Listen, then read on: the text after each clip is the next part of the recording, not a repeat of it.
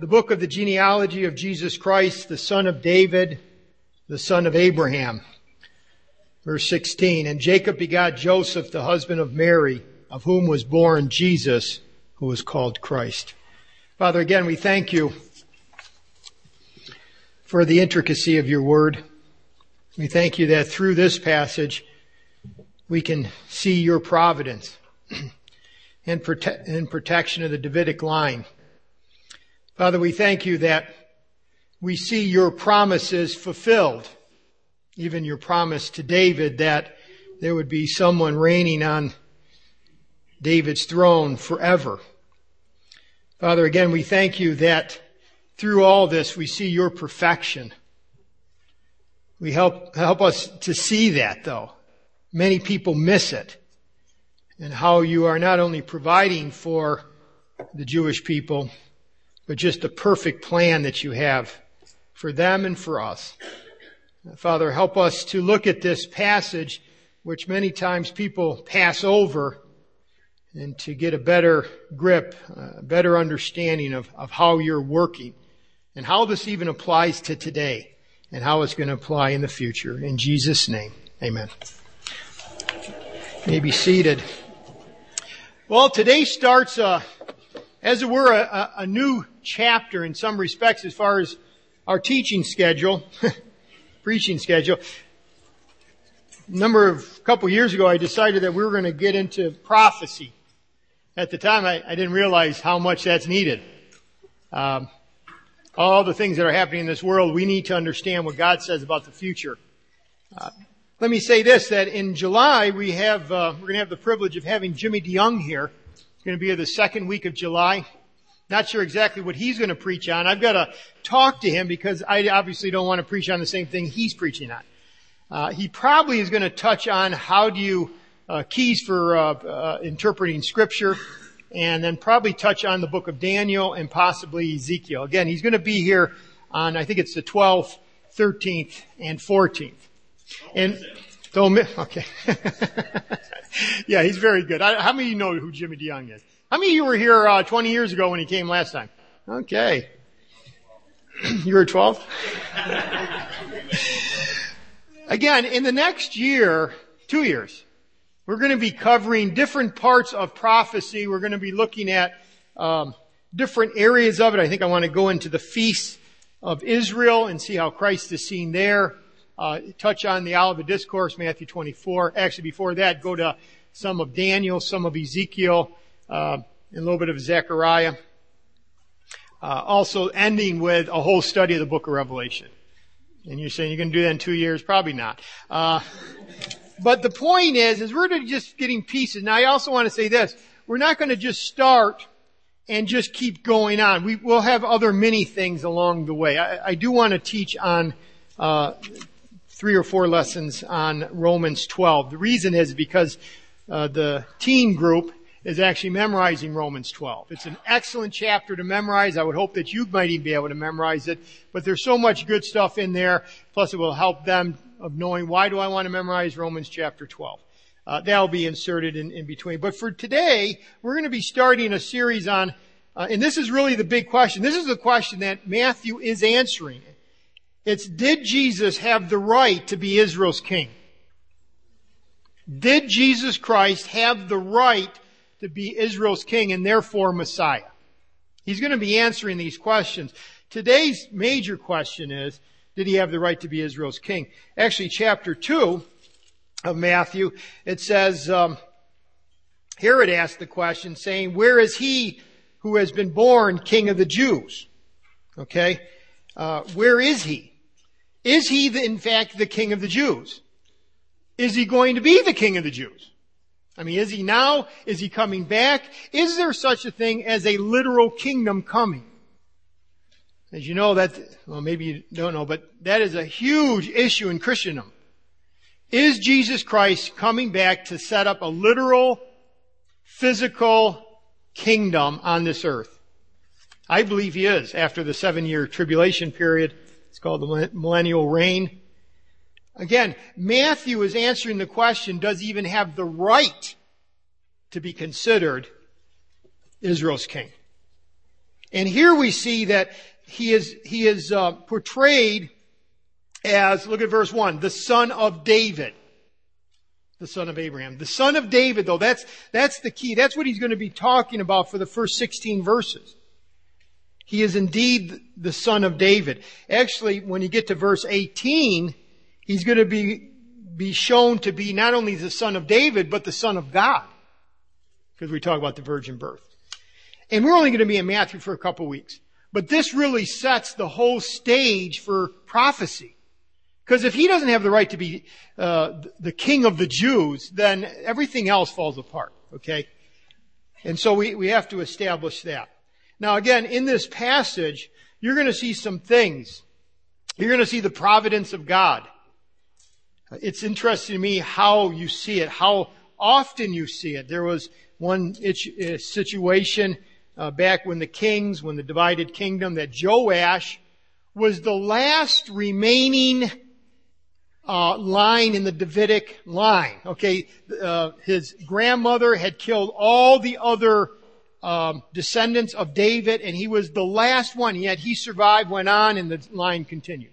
I mean, it's just amazing how so many times there were close calls, and we're going to see some of this along the way at other times. But the point is this: we see the providence of God, that God controls the circumstances so that His will prevails in spite of the disobedience of men. You're going to see the providence of God over and over and over again as we study prophecy. The other thing we see is the promise of God, the promise of an eternal kingdom. And it's going to happen through the descendants of David. In 2 Samuel 7, verse 16, it says, "In your house," this is God promising David, "in your house and your kingdom shall be established forever before you. Your throne shall be established forever." What does forever mean? Long time. When David died, when Solomon died, when it was split and Jehoiakim was the last of the line, does that sound like forever to you? After a few hundred years and the line is no longer there, does that sound like forever? No. Forever means forever. Solomon never fulfilled this requirement. His descendants never fulfilled it. But God, who is faithful, is going to fulfill it through His Son. So you're going to see the providence of God, you're going to see the promise of God, and you're going to see the perfection of God in this. This is God's perfect plan. In the face of, again, certain supposed defeat, God's plans are fulfilled. You're going to find out there was even a curse against the line. Like, no person will sit on David's throne from your loins. And yet, how did that happen, that Jesus Christ will be the one proclaimed to be King of the Jews? Now again, as we come to genealogies, not many people just list or skip over them, don't they? You know, well, what are you going to read in devotions today? I think I'll read the genealogies. No, that doesn't usually happen. Genealogies are often looked at as what? The key word, boring. By the way, genealogies were critical to the Jew. It was through the genealogies that your claim to the land and your claim to an inheritance and even the claim to a taxation when it was theocracy was done. See, everything had to do with the genealogies. Genealogies were very, very, very, very important. But not only that, the claim to the priesthood was through the genealogies. If you were to go to Ezra chapter 2, there were some priests that were serving that could not be proved to be priests through the genealogies. They had to stop. You had to prove it. That's the point. You had to prove it. So again, we're not looking at this genealogy to be heady or for intellectual purposes or like it's not really that important, but let's face it, it's the first part of the, Matthew. Let's look at it. This is very, very, very critical to prove that Jesus Christ has the right and is the King of the Jews. Well, let's look at the three parts that I've broken down for you today. The first is the apparent contradictions of the two. Now, I'm going to say two genealogies because you see one in Matthew, you also see one in Luke. Now, again, Matthew's account goes from verse 1 to verse 16. And we're covered. I'm not going to read the whole thing. I'm going to read it as we go, okay? Both Matthew and Luke chapter 3 are both equally inspired. Luke's is verses 23 to the end of the chapter. Now, I want you to notice the one on the one on Matthew. Matthew, again, seeks to prove one thing, that he is indeed the son of David. That's why he says in verse 1, the genealogy of Jesus Christ, the son of David. And then he starts out by saying the son of Abraham, and he goes all the way through David's line, verse 6, all the way to the point of his birth, verse 16. Okay? And again, you can read this at another time. But the idea is he traces it through David's line all the way to Joseph, all the way to the birth, all the way to Mary. It's interesting, this genealogy, Matthew 1, starts with Abraham, goes through David's line through Solomon. That's an important one as well. Second part of verse 6, David the king begot Solomon by her who had been the wife of Uriah. He doesn't even name Bathsheba. Now, why is he so concerned about this? Because Matthew was primarily written to the Jews. Where did Judaism begin? With which character of the Old Testament? With whom? Abraham. That's where it started. So that's why he starts with Abraham. Because to the Jewish person, they knew they came from Adam. They just want to find out, is this guy from Abraham? That's the issue. So what we find in Matthew is this, just as I wish we could literally spend much time on this, but the idea is this, that Matthew proves the legal right of Jesus Christ to be the King of the Jews. The legal right. That he is indeed, like Luke 2:4 says, because he was of the house and lineage of David. That's what Matthew proclaims. That's what Matthew is going to prove. That he is indeed of the house and lineage of David. Now, look at how he breaks it up, how Matthew breaks this up. It's actually 3 sets of 14. From chapter 2 to the middle of chapter 1, verse 2 to the middle of verse 6, there's 14 names, okay? By the way, it was common among Jews to leave out unimportant people when they talked about genealogies. The idea was this, they could literally skip a number of people. They could skip from the great-grandfather all the way up to the person who had and there might be 3 or 4 generations of people that are not even mentioned, but the idea is one begot the other, begot the other, begot the other, and to make it so that it was easier for others to remember, the children to remember, they would just group things. And here we see 3 sets of 14. There are actually more names than just the 14 in the first part. And in the second and in the third. Example is in chapter 1, verse 8. Or verse 5, let's say. Rahab, notice that. Solomon, verse 5, begot Boaz by Rahab. Well, wait a second here. Rahab the harlot, Jericho, was approximately 400 years before this point. How could he say that? Boaz didn't know Rahab. Well, because, again, through the loins, through the begot, and Boaz, 400 years later, through her. Why? Because that was the line. That's all that Matthew cared about. He didn't care about all the insignificant people along the line. The point is, inspired text says, through the inspired writing of Matthew, there's a connection even between Rahab and Boaz. Well, why is that important? Because through Boaz begot Obed by Ruth, Obed begot Jesse, Jesse begot David. Chapter 1, verse 8, Joram begot Uzziah. Actually, in between that, there's Ahaziah, Joash, and Amaziah. They're all omitted. Why? Because, again, you're just trying to clump it together. Probably that was left out because the relationship of Ahab's wicked daughter, Athaliah. See, there was a lot of names that it didn't matter. The point is, can you connect Abraham to the adopted father, Joseph? And in that sense, is Jesus Christ the true heir of the Davidic throne? If you want to see that, go to Hebrews chapter 7. Go to Hebrews 7. Just keep your hand in Matthew and Luke. Maybe use your toes to get to Hebrews 7.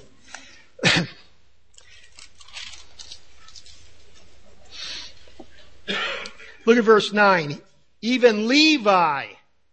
Now this is talking about Abraham offering to Melchizedek, which happened years before Levi was born. Okay, now catch that.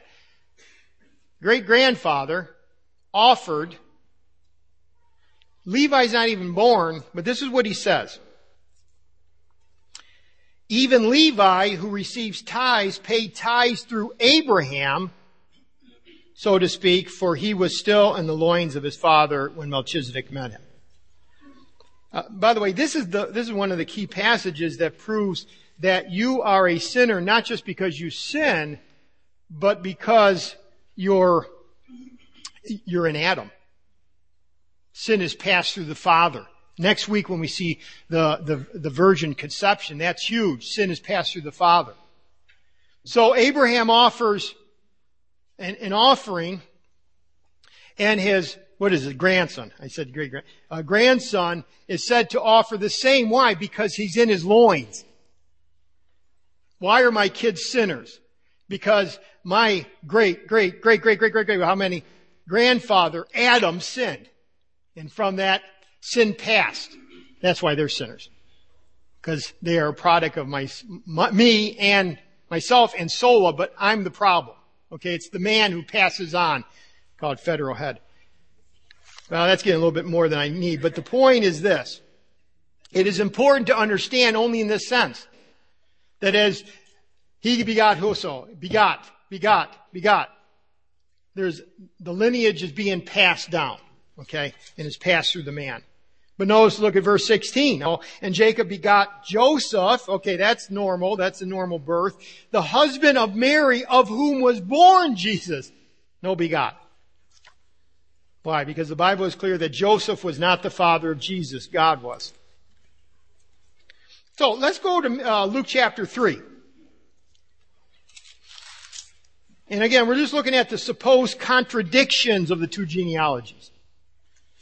Supposed contradictions. You might want to write that in your outline. Now, whereas Matthew is trying to emphasize the son of David from Abraham to Joseph, proving the legal right of Jesus Christ to the throne, Luke's perspective and Luke's purpose is to prove that Jesus Christ was not the son of God or the son of David, but the son of man. In other words, he's human. Why? Because Jesus Christ had to be human if he was going to die for humans, right? Does that make sense?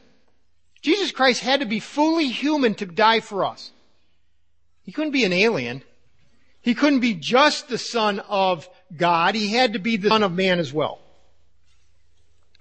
Verse 23. Now Jesus himself began his ministry at about 30 years of age, was supposed the son of Joseph. Again, not begotten. Supposed. The son of Joseph. And then he just keeps going down through the verse 24, the son of. Let's go to verse 31. The son of Mila, the son of Menon, the son of Mathilah. These are hard names. The son of Nathan. That's easy. The son of David. Okay, now wait, let's make sure we understand this. He takes it from Jesus, goes through David, but through David's son Nathan. Remember, Matthew went through which son of David? Solomon. Here it's Nathan, the son of David. Verse 34, the son of Jacob, the son of Isaac, the son of Abraham. All the way, verse 38, to the son of Adam. Okay, Adam. Prove that he was indeed a descendant of Adam. He is indeed human. Whereas Matthew moves forward to birth, Luke moves backwards from birth.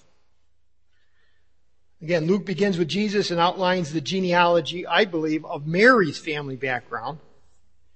David's son Nathan, which is, by the way, the third born to Bathsheba. And again, all the way back to Adam, all the way back to God, and the fact that God created Adam. Notice that. So again, Luke was Mary's genealogy. The idea that Jesus has the blood of David in his vein, because he was a descendant of David, but just not through the Solomon's line. But he did have the bloodline. The Gentiles would have been needing to know that. Because Jesus had no human father, he couldn't be a descendant of David except through his mother. Still, the legal right to rule always came through the father's side, and this was true even in Christ's case, because he was legally Joseph's eldest son. Thus, we have two necessary genealogies. Luke shows that through Mary, that Jesus was literally a blood descendant of David, and Matthew proves that through his adopted father Joseph, Jesus was legally in the royal line. In every possible way, he had the right to rule. Okay, that is the point of both of those genealogies. Because you might look at them and say, well, they're different. Why are they different? Because one is Mary's genealogy. By the way, remember, sin was passed through whom? Father. The supposed son of Joseph. Christ was perfect in birth, perfect in life, perfect as a sacrifice. Luke, Mary's genealogy. Matthew, Joseph's genealogy. Joseph, son of Abraham, connected to Abraham, to the Jew. Mary's, Adam. He had human blood going through his veins. He could be our sacrifice. That's the supposed or apparent contradiction. There is no contradiction, just taken from two different lines. But thankfully, both of them now this is real critical, going through David's line. See, both of them ended, both Joseph and Mary were descendants of David. Hugely important. Well, let's look at a second major point, the questionable characters of four outcasts. Okay, so we've solved the problem of his genealogy as far as just the line. But now we have some problem people here. The typical Hebrew genealogy always excluded women, from what I understand. They didn't want women there. Especially in the lineage of a king. There was no reason. Because again, the right to rule was through the father.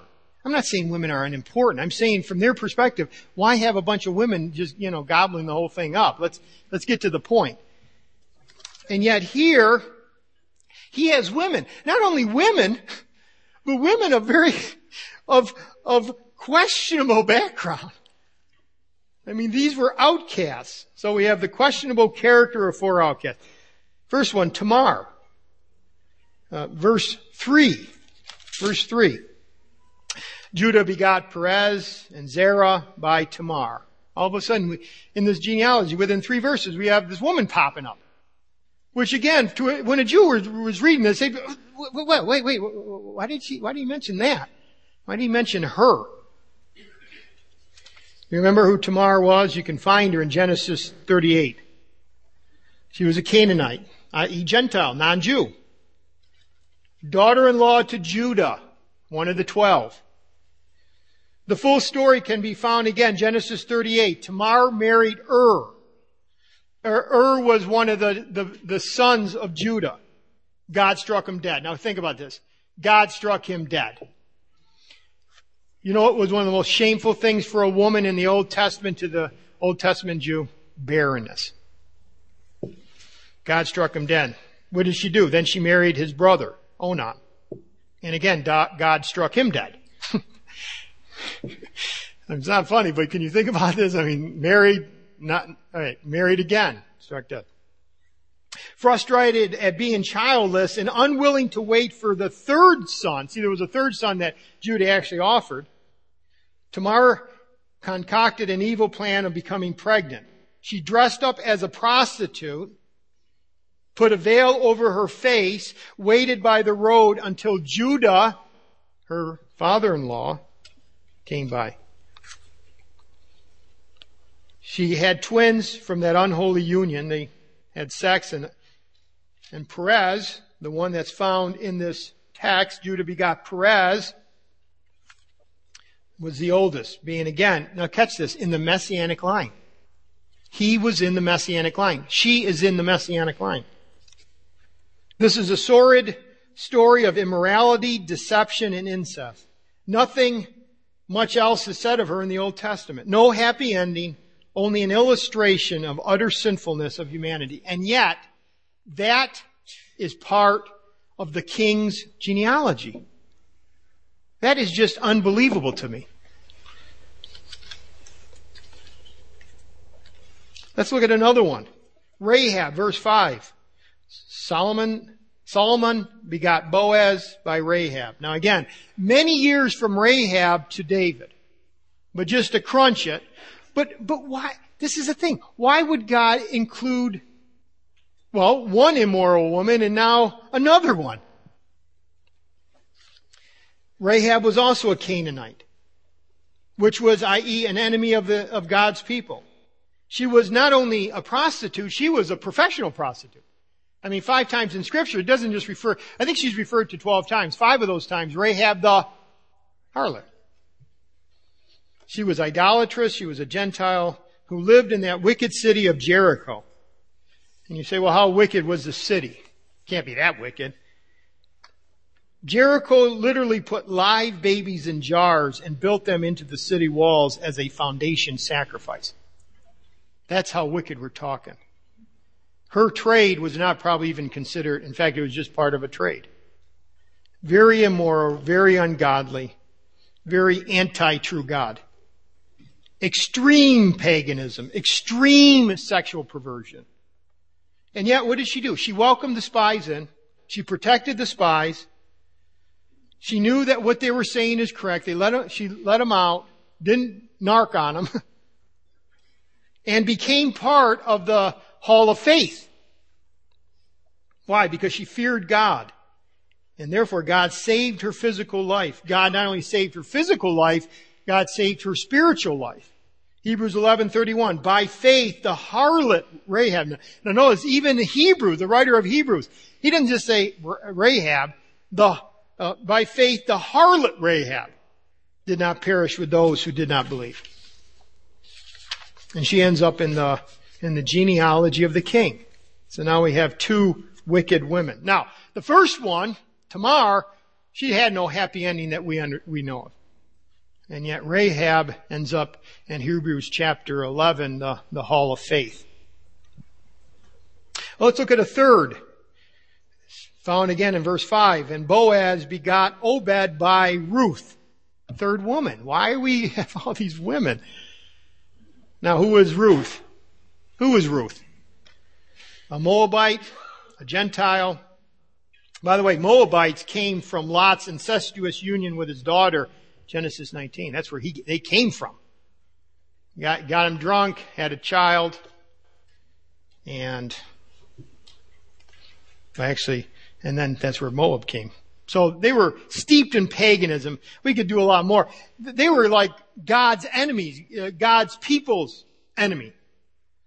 The entire Moabite race was a product of incest. Their very existence, now catch this, was repugnant to the Jew. When they go back. It was Moab's king Balak who tried to curse Israel through the false prophet Balaam.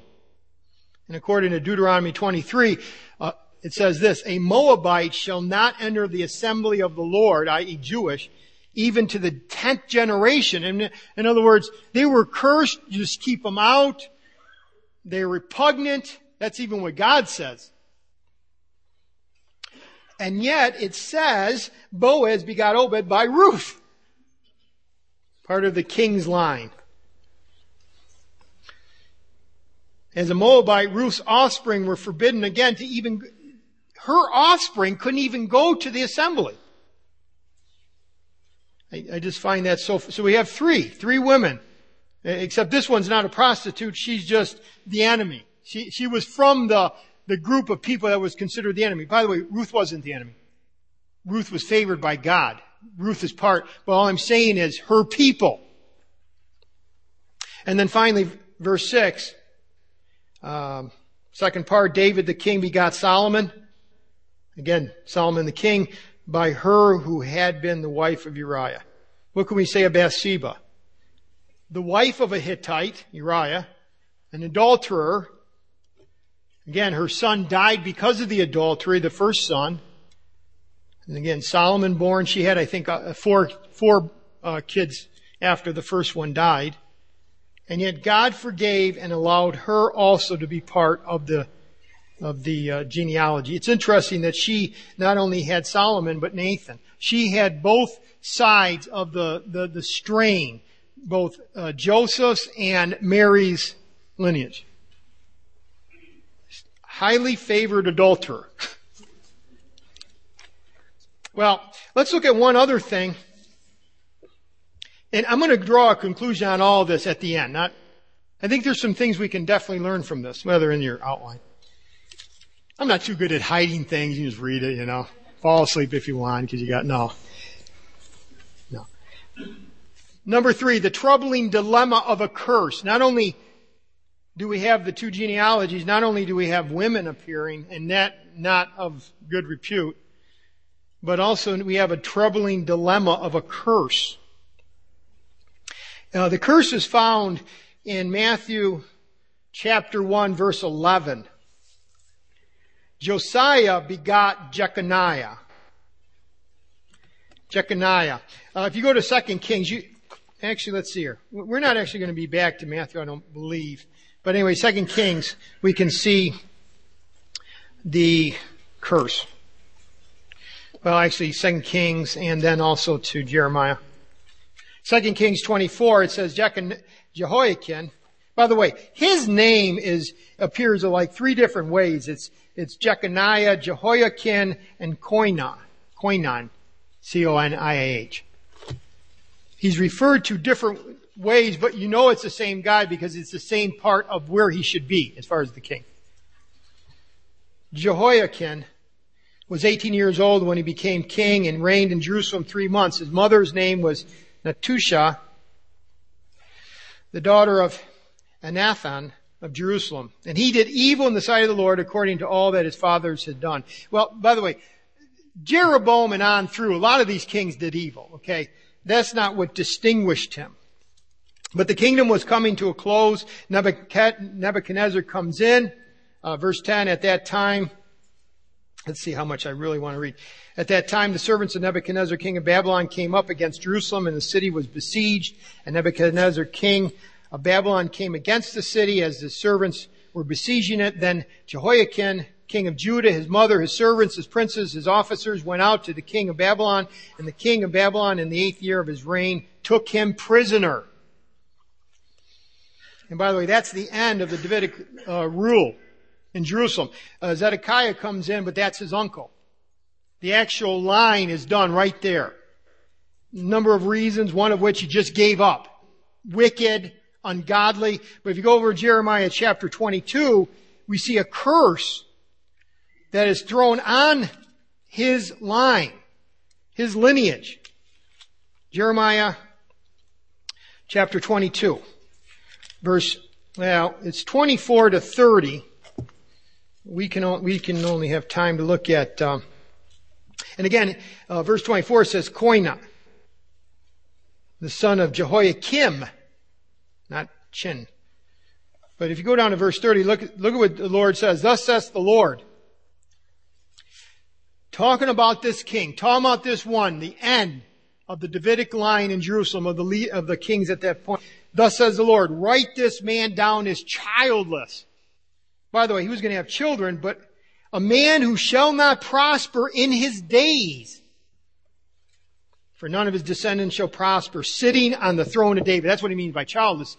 This guy is not going to have anybody sitting on the throne of David and ruling anymore in Judah. He's gone. He's out into Babylon. Remember, Babylonians came into Jerusalem 3 times, took different prisoners, one of which was like David and his 3 friends. But this time when he took this prisoner, he said, there will be other kings maybe in Jerusalem, but it won't be from this guy's line. This is done. There will be no king sitting on his throne. I said I wasn't going to go back to Matthew, but think about Matthew 1. Jeconiah, like I said, there's 3 different names for him. But Jeconiah and his brothers, about the time they were carried away to Babylon. And after they, verse 12, were brought to Babylon, Jeconiah begot, and then he goes begot to verse 16. And Jacob begot Joseph, the husband of Mary, of whom was born Jesus, who was called Christ. God said nobody that is his son is going to sit on David's throne from this point on. Nobody. Now that's a troubling thought, isn't it? But again, how is God's promise fulfilled? Through the what? How is it filled? Through the what? It's through the bloodline of whom? Mary. Thankfully, Joseph wasn't the father of Christ. That's where the virgin conception comes in. Do you see how he's doing it? But wait, but he had to have the legal right, and the legal right didn't come through Nathan, it came through Solomon. Oh, but Joseph, the supposed father, okay, he can still place the right on his son of ruling. That's Joseph, but it's Mary, it's through her bloodline that it comes. You see how the perfection of God is? If you didn't have the virgin conception, you cannot have this. You cannot have a Messiah. You cannot have a king sitting on the David's throne without the virgin conception. So, let's recount this. The royal descendant, the legal right to the throne came through Joseph's line. The right to rule always came from the father, because the father bestowed the right and privilege. It came through David, through Solomon. Chapter 1, verse 6. The curse did not apply to Christ because he was not begotten by the seed of Joseph. Again, Hebrews. Through the loins. It wasn't through the loins of Joseph. If Christ had been born of Joseph's seed, he could never lay hold of the throne of David. Yet, because he was still the legal son of David, he inherited the right to rule.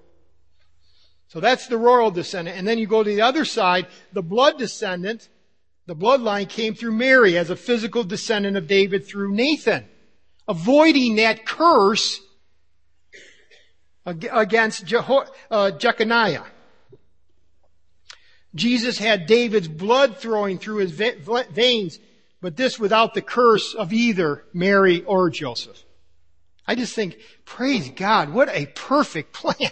See, when I said that we're going to be looking at the providence of God and the protection of God and the protection of God's plan, I mean, how perfect can you get? I mean, again, a blood descendant of David through Mary, a legal descendant of David through Joseph. The Messiah is king legally through his father and naturally through Mary. Not only king, but he can become the Messiah. He can become the Savior. So what are some conclusions that we can draw? Number one, what a genealogy of Matthew gives us. It's almost as if he is nominating. I mean, it's like as you're looking at this, you're saying, why is he even mentioning these people? It's like he's nominating people for the hall of shame. Matthew, why even bring it up? Let's face it, he highlights two harlots, a Moabite, an adulteress, and someone that's cursed. And then saying, yeah, this is the line of your king. Do you see how that would just grate at a Jew? It's like, I don't even want to read that thing.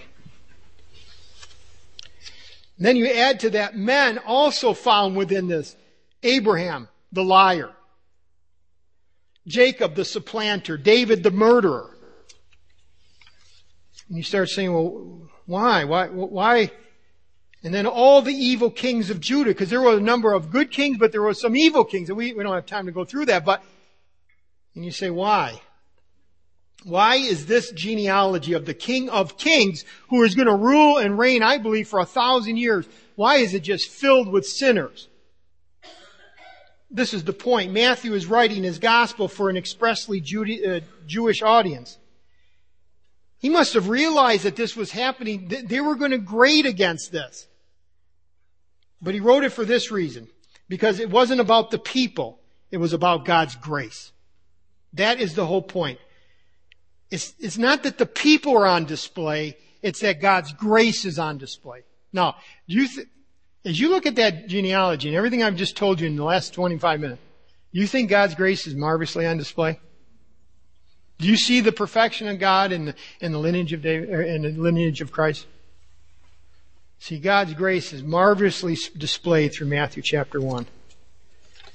It strikes a blow, by the way, against Judaism. against legalism, against self-righteousness and human religion. Human religion would not have written this genealogy. Self-righteous religion would not have written this genealogy. But then again, let's go back to some of the characters. What do we really remember about Rahab? Not that she was a harlot. What do we remember? Faith. Forgiveness. She is part of the Hall of Fame, right? What do we remember about Ruth? What was she? Great grandmother of David? Is that how yeah. She is part of David's line. She is the Moabite who became faithful to God's his plan. You see God's mercy and God's provision through Ruth. Even Bathsheba. Again, what just cries out? Forgiveness. Forgiveness. It's not that God understands, it's that God is willing to forgive. Virtually every name in the list reveals some lesson about God's grace. Together, they show clearly how important God's grace was from generation to generation as He nurtured and protected the lineage He had chosen to give birth to His Messiah to. Right? Moment by moment, genealogy by genealogy, name upon name, it all shows God's grace. It all shows God's promise. It all shows God's providence. He made a promise to David, and how is it going to be fulfilled with all these problems in the mix, like problems under the tree? So again, we see God's grace. Number 2, I would say this: God's grace is not limited in scope.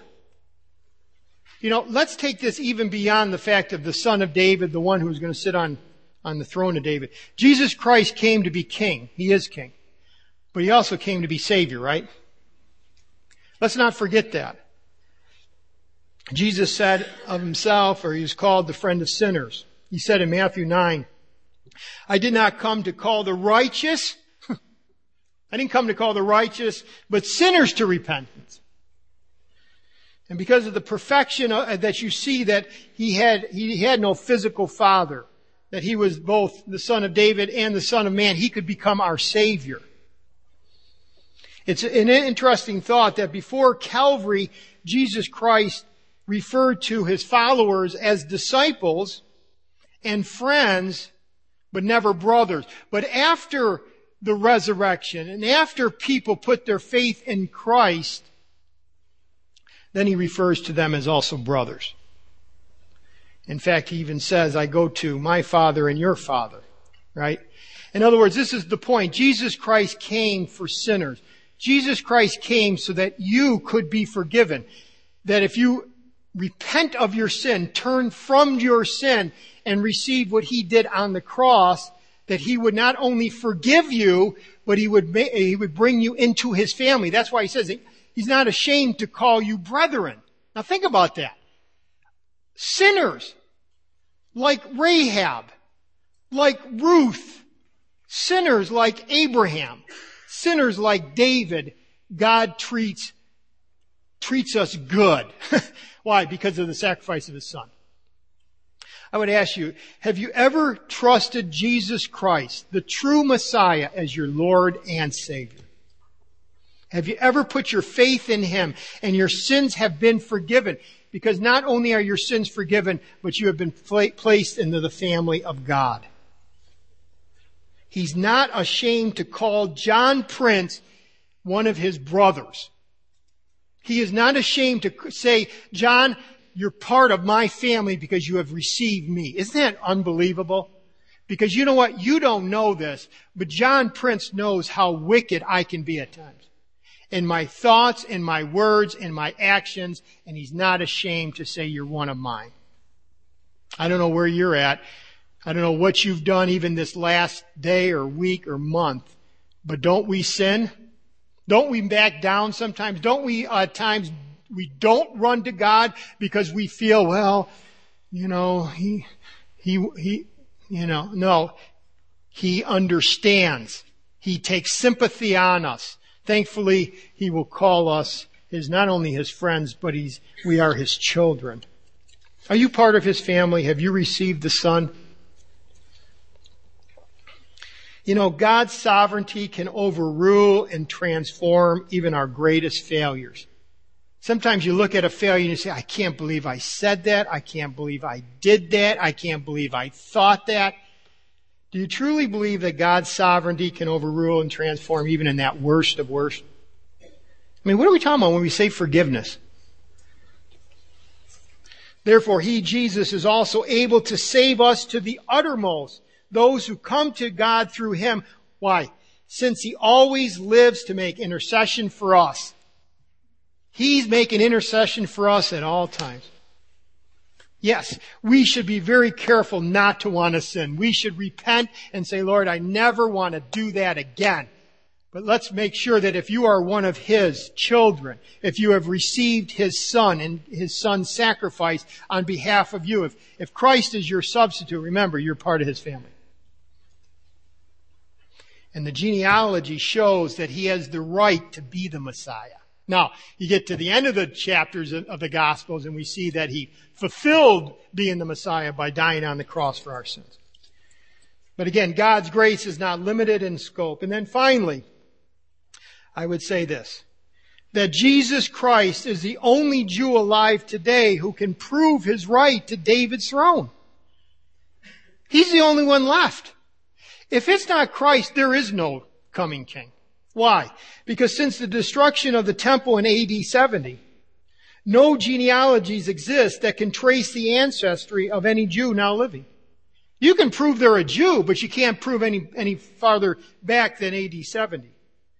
The primary significance of that fact is that for those Jews who still look for the Messiah, His lineage to David could never be established. Never. I think I left that out, that quote. Never. You can't do it. They're looking for the Messiah. They're looking for the one to sit on David's throne. You can't prove it. Christ can. He's the only one that can. Doesn't it give you like shivers back in your back? He is the only Jew living that can. Jesus Christ is the last verifiable claimant to the throne of David and therefore to the Messianic line. He's the only one. We're looking for our Savior. We're looking for our Messiah. The Jews are still looking. Jesus said, listen, I'm the only one that can prove it. And He did. He proved it in the genealogies, Matthew 1, Luke 3. And He proved that He is the Messiah and the Savior and the King, not only because He died for our sins, but He rose again, went to heaven. What did He say? I'm coming back. And we should be saying, even so come Lord Jesus. But He is the only one. You know what I love about Scripture? It's so solid. It's an airtight case. It's not that just Jesus came. It's not just like we sing some really neat songs at Christmas time. No, He is the King. And He is the King that is coming back for you if you're one of His. But even if you're not one of His, He is coming back. Amen? And He's not only coming back, He is coming back to judge. And He is coming back to rule. And all judgment, it says in John chapter 5, was given to Him. He is the judge. He'll judge your sins. If you've received Him as your Savior, remember this, that your sins have already been judged on the cross. That the wrath of God was averted from you to Him. And you are forgiven. But if you never received Christ as your Lord and Savior, the wrath of God and God's judgment and Christ's judgment is still on you. And you can receive Him today. You can cry out to Him, Lord, I'm a sinner. I believe that You are the Savior, the only Messiah. And I receive You. I want to walk with You. I want to follow You. That's what we mean by lordship, by the way. I want to walk with You. I want to receive You, and I want to walk with You. Have you done that? I trust you have. Let's stand as we worship Him. Father, again, we thank You. Thank You for the perfection and the providence of Your plan. Thank You that through the Scriptures, we see that Jesus Christ is the only Jew living today that has the right to say that He is going to be the ruler on David's throne. Father, remind us of these things even 2 or 3 years from now. When we're studying about the tribulation, and we're studying about the millennium kingdom, and we're studying about the great white throne judgment, these were given to our Lord, and He is going to rule and reign because He was given the right, and even His genealogies prove it. Lord, thank You for the confidence that You give us through Your Word. And Lord, I pray that You would help us, especially in these next few years as we study prophecy, to become more and more not only convinced but confident in the perfections of Your Word. Help us to be students of Scripture. Help us never to say that prophecy doesn't matter, because so much hangs on it. Lord, thank You for giving us wisdom. Thank You for giving us Your mind. Thank You, Lord, for coming to this earth and dying for us, and that we can be part of Your family. In Christ's name, amen.